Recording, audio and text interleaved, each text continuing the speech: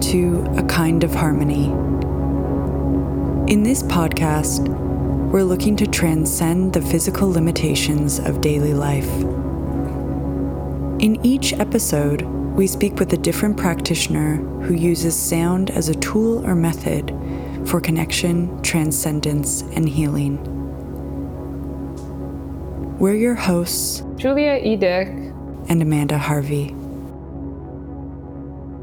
In this episode, we spoke with Nick Dourado. They are a composer, artist, and scientist whose work represents the confluence of their Konkani heritage, childhood study in European impressionist and romantic piano, graduate degree in engineering and ocean acoustics, and varied experience as a working creative musician.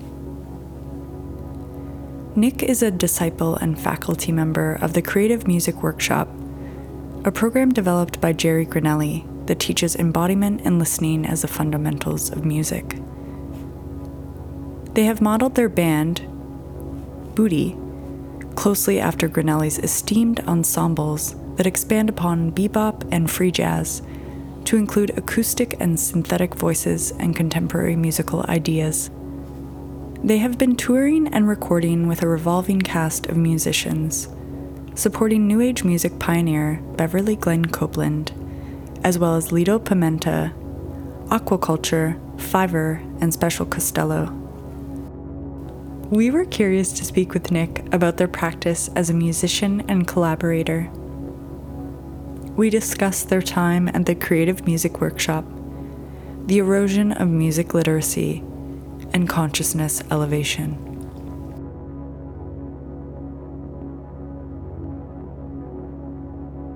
So, to begin, please introduce yourself and your practice.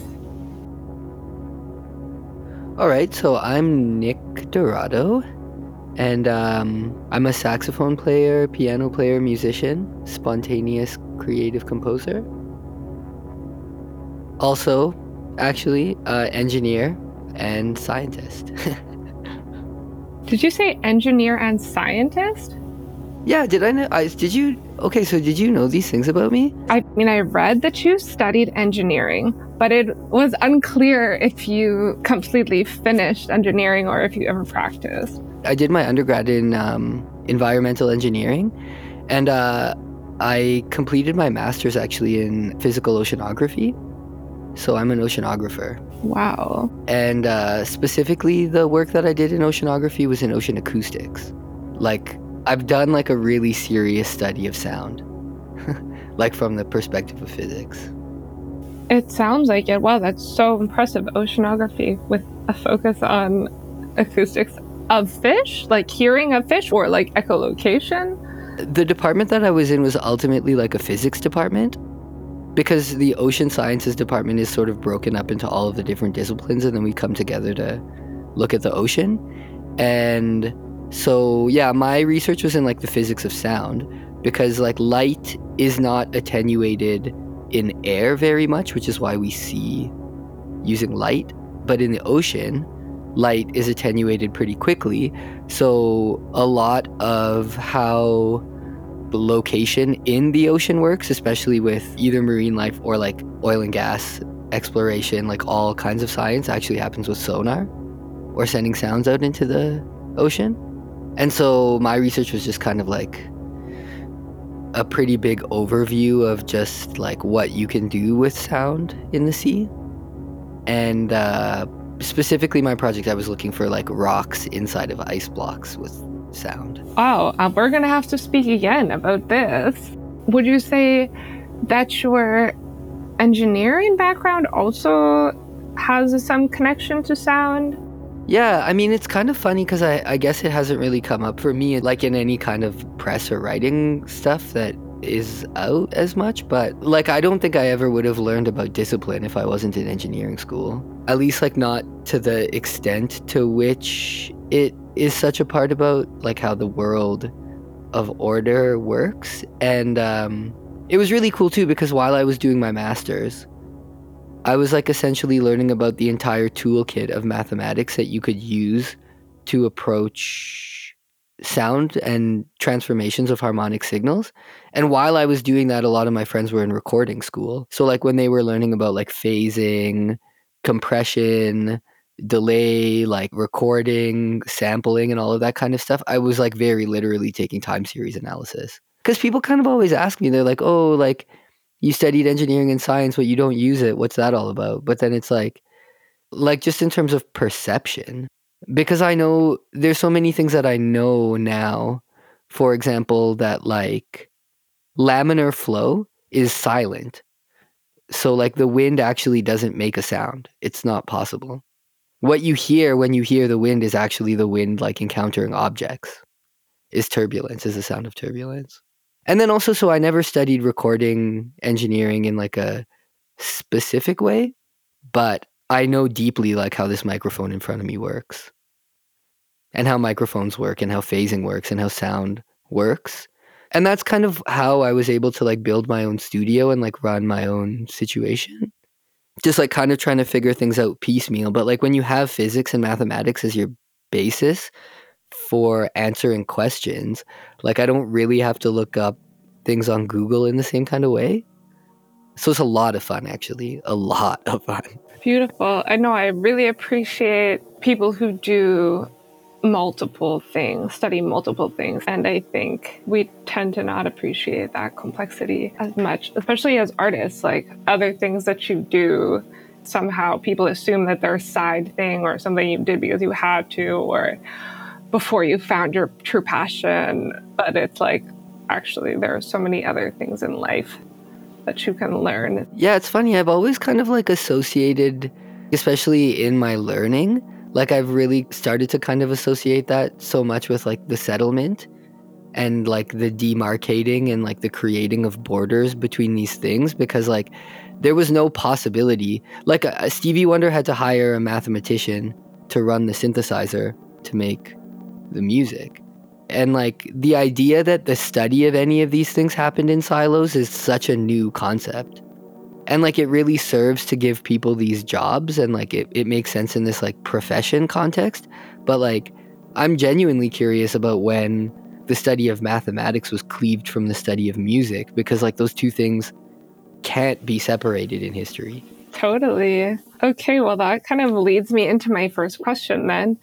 Which is, do you see your practice as part of any particular larger lineage or traditions? And it sounds like there are many interweaving ones.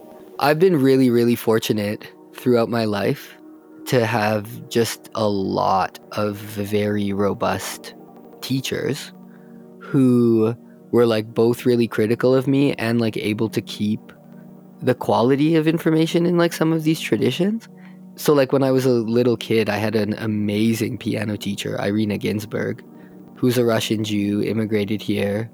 And if just saying Russian Jew is enough to know like the amount of seriousness with which that community of people understands, for example, just the piano. Like my piano teacher's mom was always upstairs and you could always hear her daughter practicing in the other room. Like she wouldn't let us play Coldplay until we learned Brahms or whatever. So there was like that aspect of a lineage that I'm a part of. Because I grew up here in Calgary, actually, the other sort of major lineage that really informed my work is the improvising theater lineage here. Because I got involved with the Loose Moose Theater when I was in high school. I auditioned for every one of the bands in school, and I never got in to the jazz, so I never got to play jazz. But I did get accepted into the little theater program, and that got me involved with the improvising theater that was going on. And in Calgary, it's like really quite robust, because this theater philosopher Keith Johnstone built a theater here called the Loose Moose Theater, which was where the Kids in the Hall got their start. It's really cool because it's like, it's not really just a playhouse, it's like a philosophy. And his philosophy is that the improvising were all tools to help the actor get over their fear of the audience. And then so I was sort of raised in that lineage. I planned on living my life in making the arts, but my family, with their sort of infinite wisdom, pushed me into this engineering path, which I didn't really want to do. But again, like kind of as we were talking about before, it's a really rich toolkit for like looking at the world.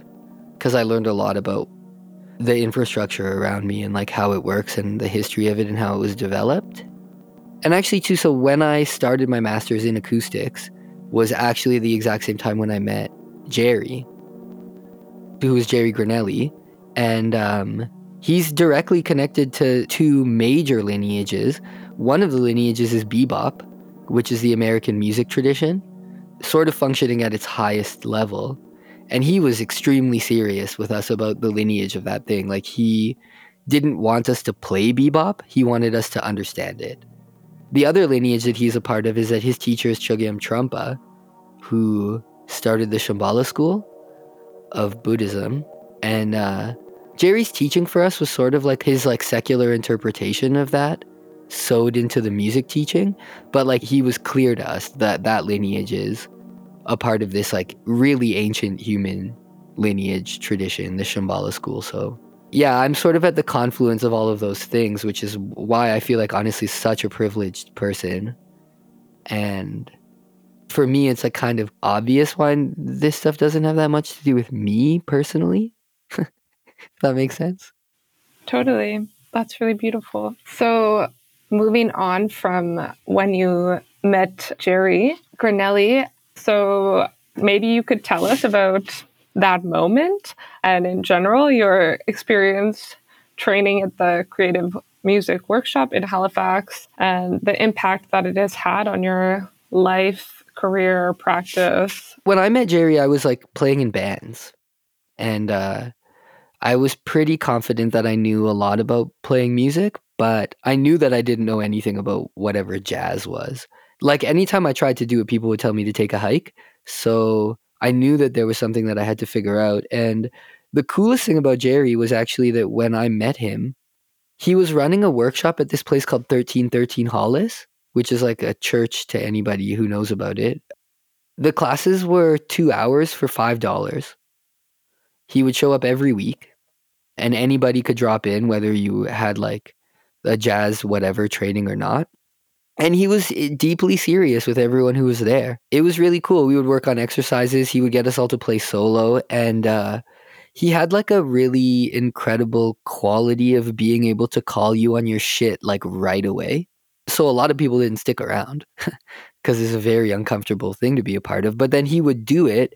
He was probably like one of the first really serious teachers in music that I had as an adult who wouldn't shit talk somebody unless it was something that he could do himself.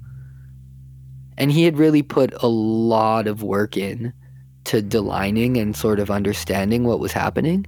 And so he offered like just resistance to everybody who was there. And most of the people who were there at first, especially when I started showing up, were graduates of these jazz programs who like essentially knew functionally what the blues was, knew about how to like play scales over chord changes and things like that, but like it did not sound like the blues when they were playing it. And so we all knew that much, you know, so he had a certain amount of authority because when he played, it was like, again, to this point, I've still never seen anything like it in my life. He really did show up every week. And then every summer, he would run this workshop called the Creative Music Workshop, which would run for like 10 days. Anybody could sign up, and we would have groups of people from like 14 to 70, all like essentially working in one large group. The Creative Music Workshop stuff was really based around like these like sitting meditation practices that Jerry had learned from his lineage in this Buddhist tradition. But it was really specific to music because he essentially had like these two major tenets that he would talk about like all the time. And it took me really years to start to understand what he was saying. And I mean, he would always say this specifically, which is that you cannot think of what to play. You can't. You don't think of what to play. That's not where music comes from. And he also had this incredible insight into the fact that like most of the reason that people struggled with music didn't have to do with the functional music problem itself, but it had to do with the fact that we were in panic mode like every time we touched our instruments. So what the workshop was really about was just like working with the panic, working with the feelings that would arise, and then putting the instrument back on and seeing like what a different ballgame that actually was.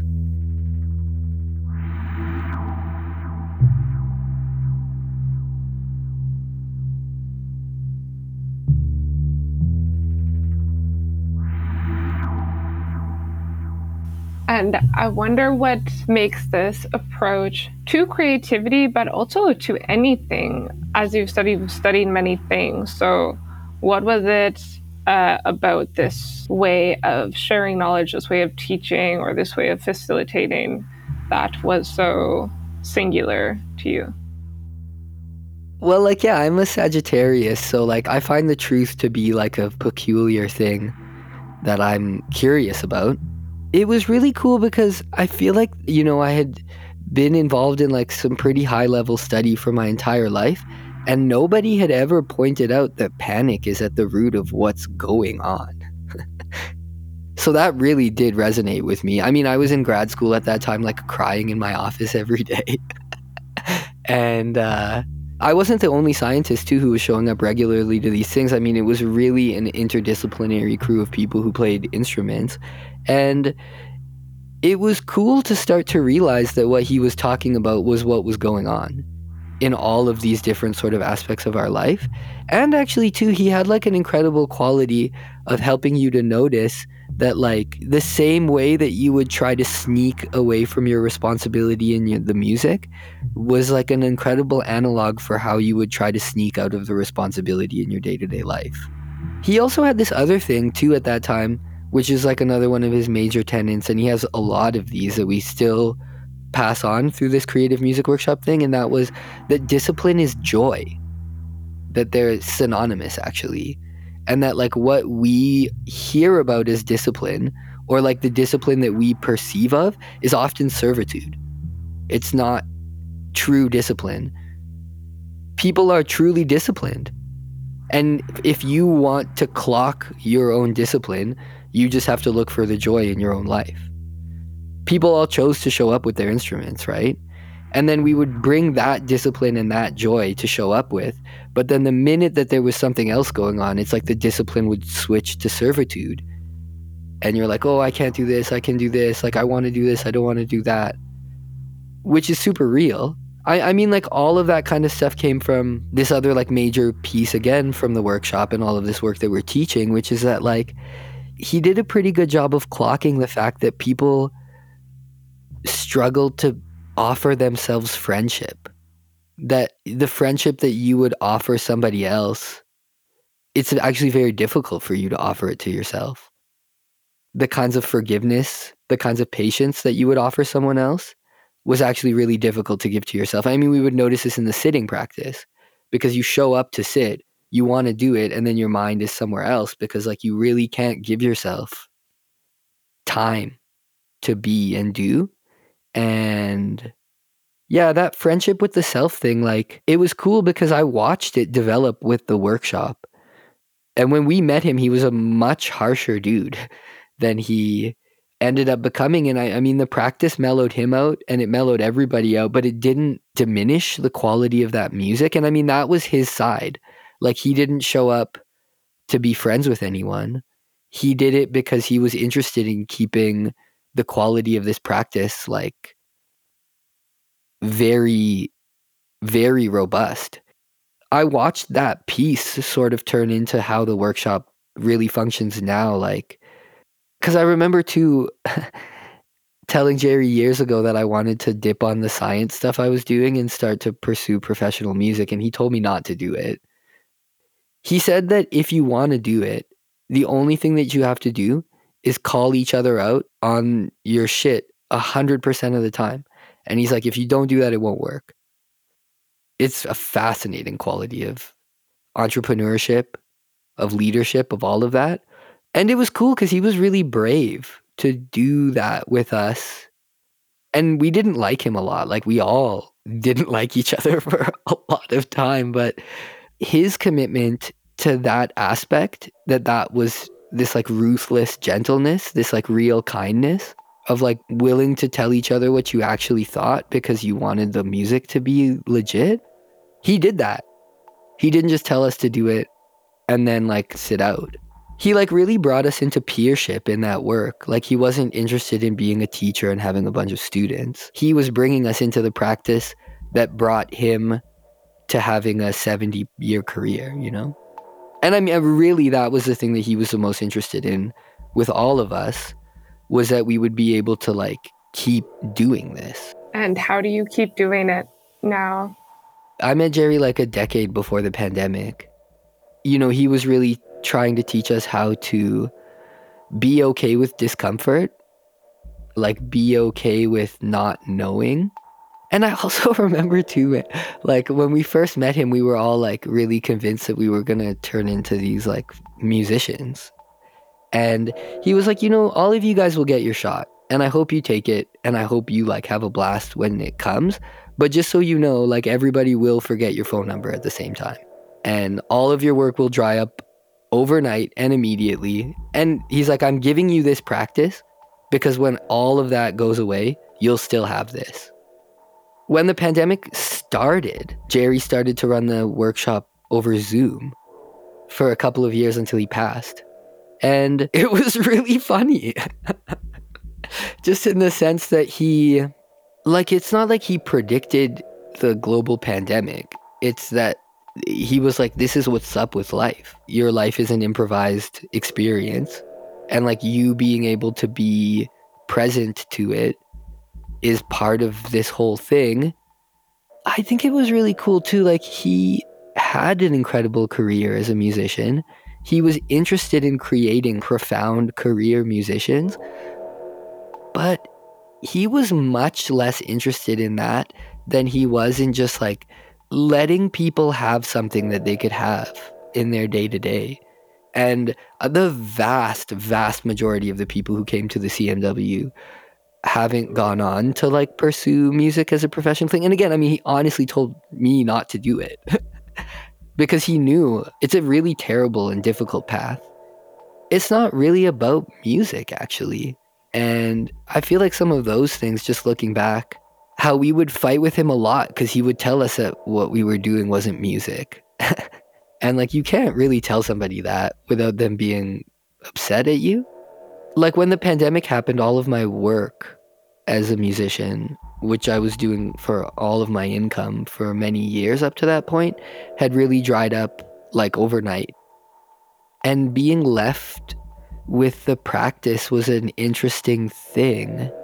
Like, I don't even think I had realized how little I was able to accomplish in terms of musical problem solving when we were on the road, when we were playing gigs, when we were like trying to satisfy these like fashion branding people. And that is what's going on. It was funny too, man, because like I sounded good on my saxophone, even though I didn't know how to play it. And he knew that I didn't know what I was doing. But he also knew that I wasn't lost. I remember he'd come up to me and be like, you have no idea what you're doing. And I didn't know that anyone could clock that. And I don't even think that I knew. I mean, no, I really didn't know what he was talking about at all.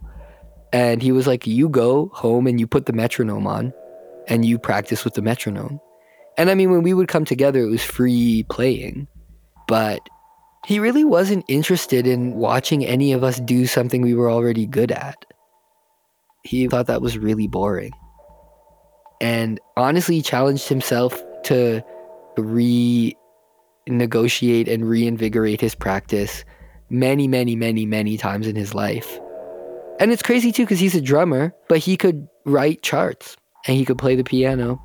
And he really learned how to sort out all of these musical problem-solving tools, regardless of whether or not he thought it was like his personality or like his place in the thing, but because it kind of really was about literacy. I mean, in part because he was very, very interested in music literacy, but in part because he really didn't like how we would decide that there were things we couldn't do. And I mean, there are things you can't do, like change what you sound like. And that's what we were really trying to do. And there are things you can do, which is like learn music theory. I remember one day I was playing the piano like during a break at the workshop, and Christian Kugel, one of the teachers, came up to me and he's like, how come you can play the piano like this, but you can't write out your music? And I was like, I guess I could. I just don't. And he was like, huh. And until that point, I hadn't really realized like how much of the musical problem solving had just been put aside in order to solve some other kind of situation that was going on, I guess. Because I feel like, because this question is like, how do you keep going and doing it? And there's no jobs left. I mean, before Jerry died, he told us it was over on the Zoom thing. He was like, this is a career, is done. Like, you guys will never, ever have what I had. Because he worked in music his whole life. He didn't have to do like a bunch of side quests. So I think a lot of us like really got to make some peace with the fact that we weren't going to become rock stars. And it was cool. He like really guided a lot of people back towards the musical problem solving thing. And during the pandemic, I got a chance to practice like I kind of had never really practiced before. And there's a lot more to music than what is going on today. Something is eroding the literacy here. Because like, I'm surrounded by musicians who are professional career musicians who are terrified about the literacy in the music aspect. Like, just it's locked in a prison somewhere. Like, we don't look at it. It really is like a demon. There are a lot of piano players around me, and none of us can do what Art Tatum did. And so if 100 years out, we're looking at, like, I don't want to say like a de-evolution, but at least certainly like an erosion of literacy. And then it's like honestly quite peculiar. And then for me as a musician, there's like actually kind of an amazing job right there, which is to start to do kind of what Jerry did for us, which was like just give people musical tools that they can use to start like doing things that they've never done before.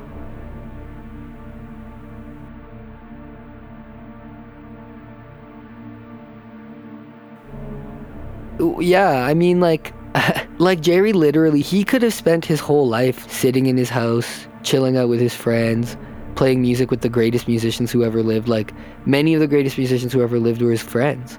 He brought Robin Ford to hang out with us. He brought Julian Priester to come hang out with us. He brought Bill Frisell to come hang out with us. Lonnie Smith, like giants in music. And they could all just made records and made money and done whatever they wanted to. But he saw it as his responsibility to pass the lineage on. And there was some point where we were all like at the workshop with him where he's like, you know, right? You don't get to just take this and keep it for yourself. It's cool because all of us who stuck around with him teach. Like, much more than any of us are people who will have their names on famous records. It's cool too because like his perception of the teaching thing was so different than the like top-down hierarchy. Like, he taught so that he could have peers. He was really interested in bringing everybody up to the place that he was at so that we could all work from there. And I mean, it really happened in his lifetime. Like, he really was able to do that with us because he was so serious about what he thought was going on. One of the things that I remember he said is that the purpose of music is to actually elevate the consciousness. That's the purpose of it. It's like not for enjoyment. We did a concert for his memorial a year after he'd passed, which was on the last day of the workshop, as like the magic of the universe would have it. And it was really crazy to be in that room. And it was not sold out under any circumstance. You know, he'd really polarized the community there. But it was really interesting to see like people who he had built a literacy in their ability to appreciate this music. If that was his belief that the goal of music is to elevate the consciousness, it happened. And I think we were just really, really lucky that we got to be around an artist whose work was oriented around that instead of just making money. And I mean, the craziest thing about this story too is that Jerry plays on the biggest grossing jazz record in history, which is Charlie Brown Christmas. He's the drummer on that record. And I mean, when we met him, if you brought that up, he would pretty much hit you because he just felt so pigeonholed or like boxed in by that concept. It was amazing too in the last few years of his life, like he had like an opening of generosity towards that music again, and then was able to go out and share it in connection to this lineage, in connection to like, you know, bringing people in, elevating the consciousness. And yeah, every time it's Christmas, like it doesn't matter where you can go to an airport, I hear my teacher playing music. So Wow, that is so beautiful.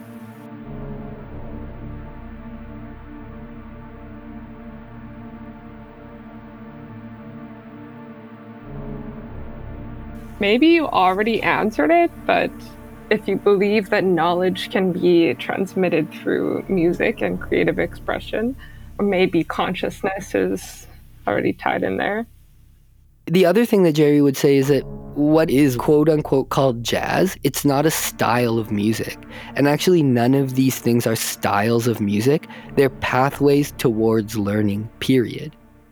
There was no exploration of the world before people were perceiving sounds, hearing, being able to organize and understand the regularness of how that sound, how that vibration really worked around us, is the development of mathematics. All of these systems of knowledge are pathways towards learning. Because actually, like whatever we call a tuning system, sitting here and tuning our instruments, it's extremely sophisticated mathematics. And for that reason, you don't see tuning systems arise in the history of music until the last 0.01% of the history of music. You know, even the idea of the semitone, 99% of the world's music has no semitones in it. Until it was perceived, it was not there. I like to try to like keep whatever my critical angle of the universe is out of whatever these conversations are, but it is part of what's going on right now that's so disturbing because like it's not fashion. It's not branding. Like it's really not. You can give somebody a piece of music that they can't understand yet, and in a couple of years they'll be able to understand that. That's why I think it's like really, really racist and unfair to have Charlie Parker, Mary Lou Williams, like these great teachers of nature and the universe to be like relegated to the study of bebop, because that's ridiculous. I could not hear bebop for the life of me. Like I'd put it on and just be like, wow, what's going on? Like it just goes so fast. I don't know, like I know notes, but I don't get why this is music really. You know, Charlie Parker left a short series of compositions, and if you learn them, you'll be able to understand this thing. And it seems like it's too easy to be true, and like everybody wants some kind of bebop teacher, but like it's there. It's just sitting right there. You learn those pieces, you know? Mary Lou Williams left cannons of music that are not sitting in Columbia's warehouse to be shipped out as Christmas presents. They're at Rutgers University, where she put them in safekeeping to be part of this lineage of American knowledge that's like indigenous American knowledge that's been around as long as people have been delining their relationship to nature and the universe. Wow, I love that. All of us who are around him have the opportunity to kind of move forward. That piece that he did right before he passed, this on CBC that they play every year, it's called Ordinary Magic, which like practically says everything right there. Okay, well, moving forward, you have a very spellbinding stage presence that's very joyful to watch you perform. But I wonder what is going on for you while you are performing, playing music, particularly improvised music, but I wonder if you feel differently or approach it differently if you are playing something that has been written or improvising. I mean, it's interesting too because I think Jerry like really helped us realize that like if you're playing a written piece of music, when you're playing it, you're improvising. And actually like when we're improvising, we're still working with material. And we're still working with those forms. And like these are again all of these like bizarre misnomers that these settlements have like placed into our world so that we actually can't reconnect these systems of knowledge. Coming back to that thing that Jerry would always say, and I mean, I really think it took my lifetime up to this point to start to grasp what he was talking about, which is that you cannot think of what to play. You hear it. You hear what to play. And like the music informs the music. I mean, like when I got started doing the music stuff, like I think for all of us, it's just like ego, narcissism, trauma. Like I got my ass kicked my whole life, and it didn't really stop until I got on the stage. And then it got a lot harder for me to get my ass kicked because a lot of people thought I was cool all of a sudden. The stage is an amazing place to experience your own dignity and like your power. It's like a really powerful and intoxicating and difficult to manage aspect, I think, of a lot of this. I think for like a lot of the time where I was doing music, I just wanted to I wanted to feel good. Because I just didn't feel good otherwise. Like people would just be mad at me. I have crazy ADHD, forgetfulness, all this stuff, just feeling ashamed. So much shame. And then it was like music time and just things felt awesome. And I would just honestly feel so happy, just elated. And in part, like I'm Konkan.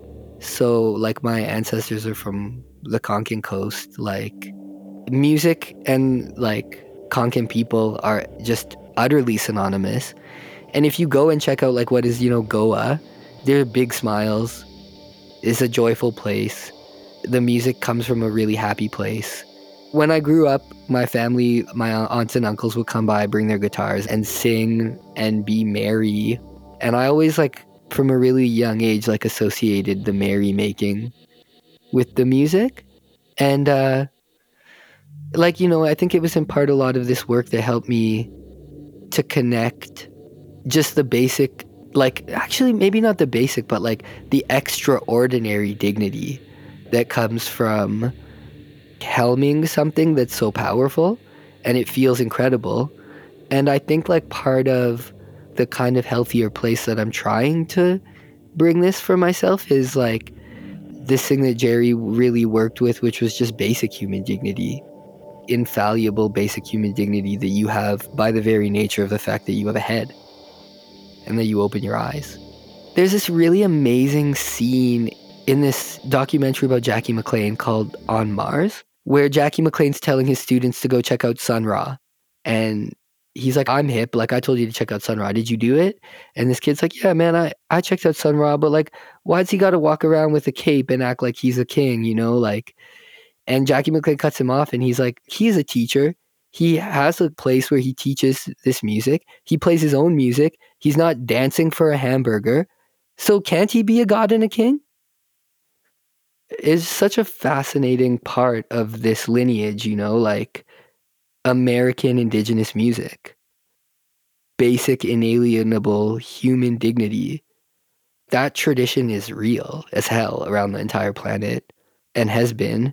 And the music has been in human communities for all time because it's about hipping people to how deep their life is and how cool it is. And everybody is really a part of it. It's part of, I think, why people love music so much is because it happens and you know that you're a part of it. Immediately, you're a part of it. I like that. I haven't really felt a part of much of anything that I've dedicated my life to. And I've seen music itself resolve conflict. I was looking more into this thing that Jerry's talking about the you don't think of what to play, you hear it. And I don't study philosophy, but Wittgenstein, Schopenhauer, people have been talking about the fact that perhaps hearing music is actually a pre-lingual aspect of our consciousness. I think again too, there's something really worth exploring there. I can see the way in which the settlement, the corporations have managed to pull the music work away from sort of exploring where the strength in that comes from. I'm trying my hardest really, really to keep working and keep on some level outside of just being a corporation thing, just being about pressing play on a computer. And I feel that's the discipline is joy thing, realizing that you don't actually have to manufacture your joy and that you really are in it deeply just by the process of living, and then just being able to kind of connect with that in a more ordinary way, I think is healthy. I'm like a pretty extroverted and joyful person by nature and like lineage. So I feel like that's like one of the big gifts that I can offer this music thing. A lot of my experience in and around it is like connected to people who are pretty down.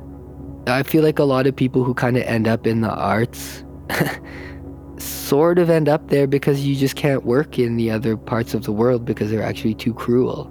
Yeah, like I'm curious about that. I'm curious about like what it looks like to have a humanism, like have an oasis of humanism like in any aspect of this world today at this point. Well, you already touched on it, but do you think that music has the ability to connect people or to allow people to acknowledge their connection? You know what's interesting? I don't know where I stand with that. Jerry thought that the whole thing about music being about conversation or communalism was bullshit. He thought the whole thing about it being about emotions was bullshit. These were the conflicts that we had with him because you'd be there. We'd be working on this thing and we have this deep sense of relationship and he'd be like, nah. And you're like, what are you talking about? I mean, it's part of the reason like I find it difficult to steward this tradition because it's really complex. Because he was really nervous about people using music to either like solve problems or deal with our relationships. Because he's like, it's terrible at that. Another thing he would always say to us, which I just like love so much, so deeply, is he would always be like, music doesn't care about you. It really does not care about you. It doesn't like care if you're good or not good. It doesn't care if you live or die. Like that's actually on you. Like you can't expect music to take care of that shit for you. You just can't.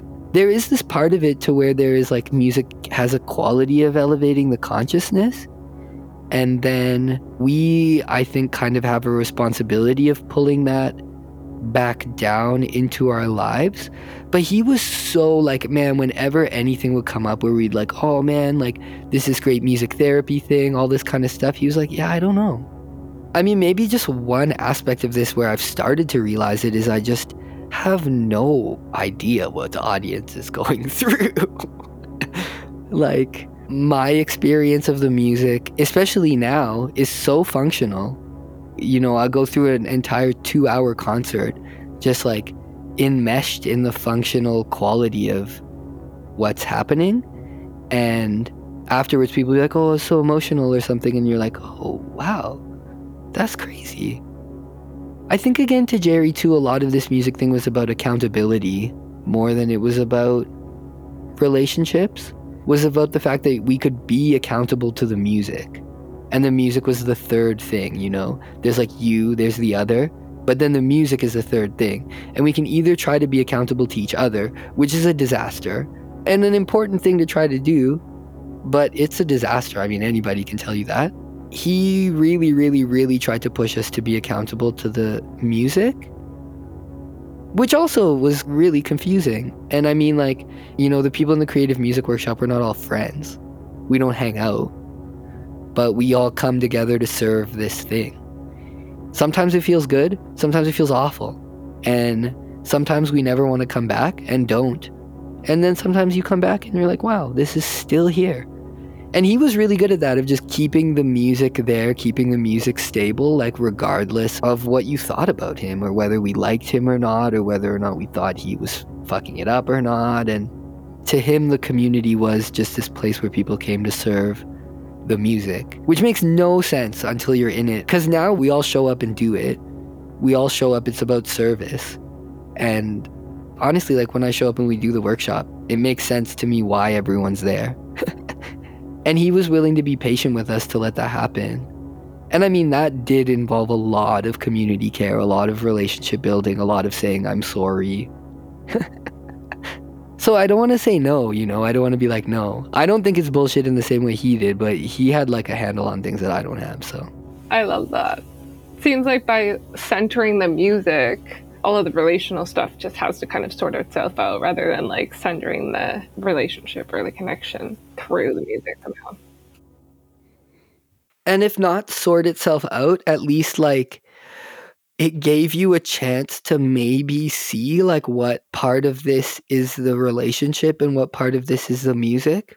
Because it just gets really, really hard once we start to put a lot of weight into this music thing. Like, because I play in bands professionally and like, there's no way around that.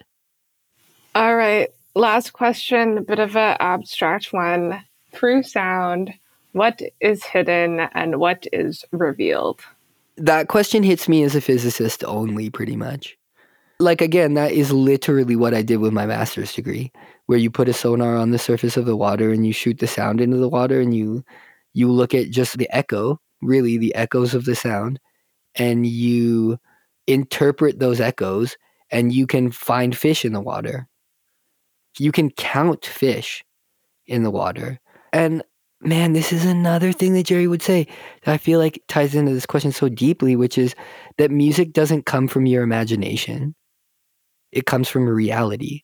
That like all the music you've ever heard in your life, it didn't start in your head. It started in the real world as bona fide, true, real sound, which is the elastic vibration between these, like vibration through elastic media, which is like the relationship that this matter has, and the ability for either life or just nature to parse and pass that vibration through the real world. Oh man, there was Neil Young gave a crazy interview with Rick Rubin recently where he's like, once you go into the computer, once you start screwing with this sound, the world is gone. I mean, even more so with all the sound recording. When you put on a sound recording, when you listen to the sound of this podcast, you're hearing a dead room and you're like reactivating the past. And like your ears perceive, like you've been given a tool that allows you to very sophisticatedly perceive the most minute, microscopic transferences of energy in the real world by hearing. So it's big business to get involved in that. Like, it's part of why Prince and Michael Jackson and Whitney Houston and these people are some of the most important people who've ever lived. Because we know that it's like a big deal.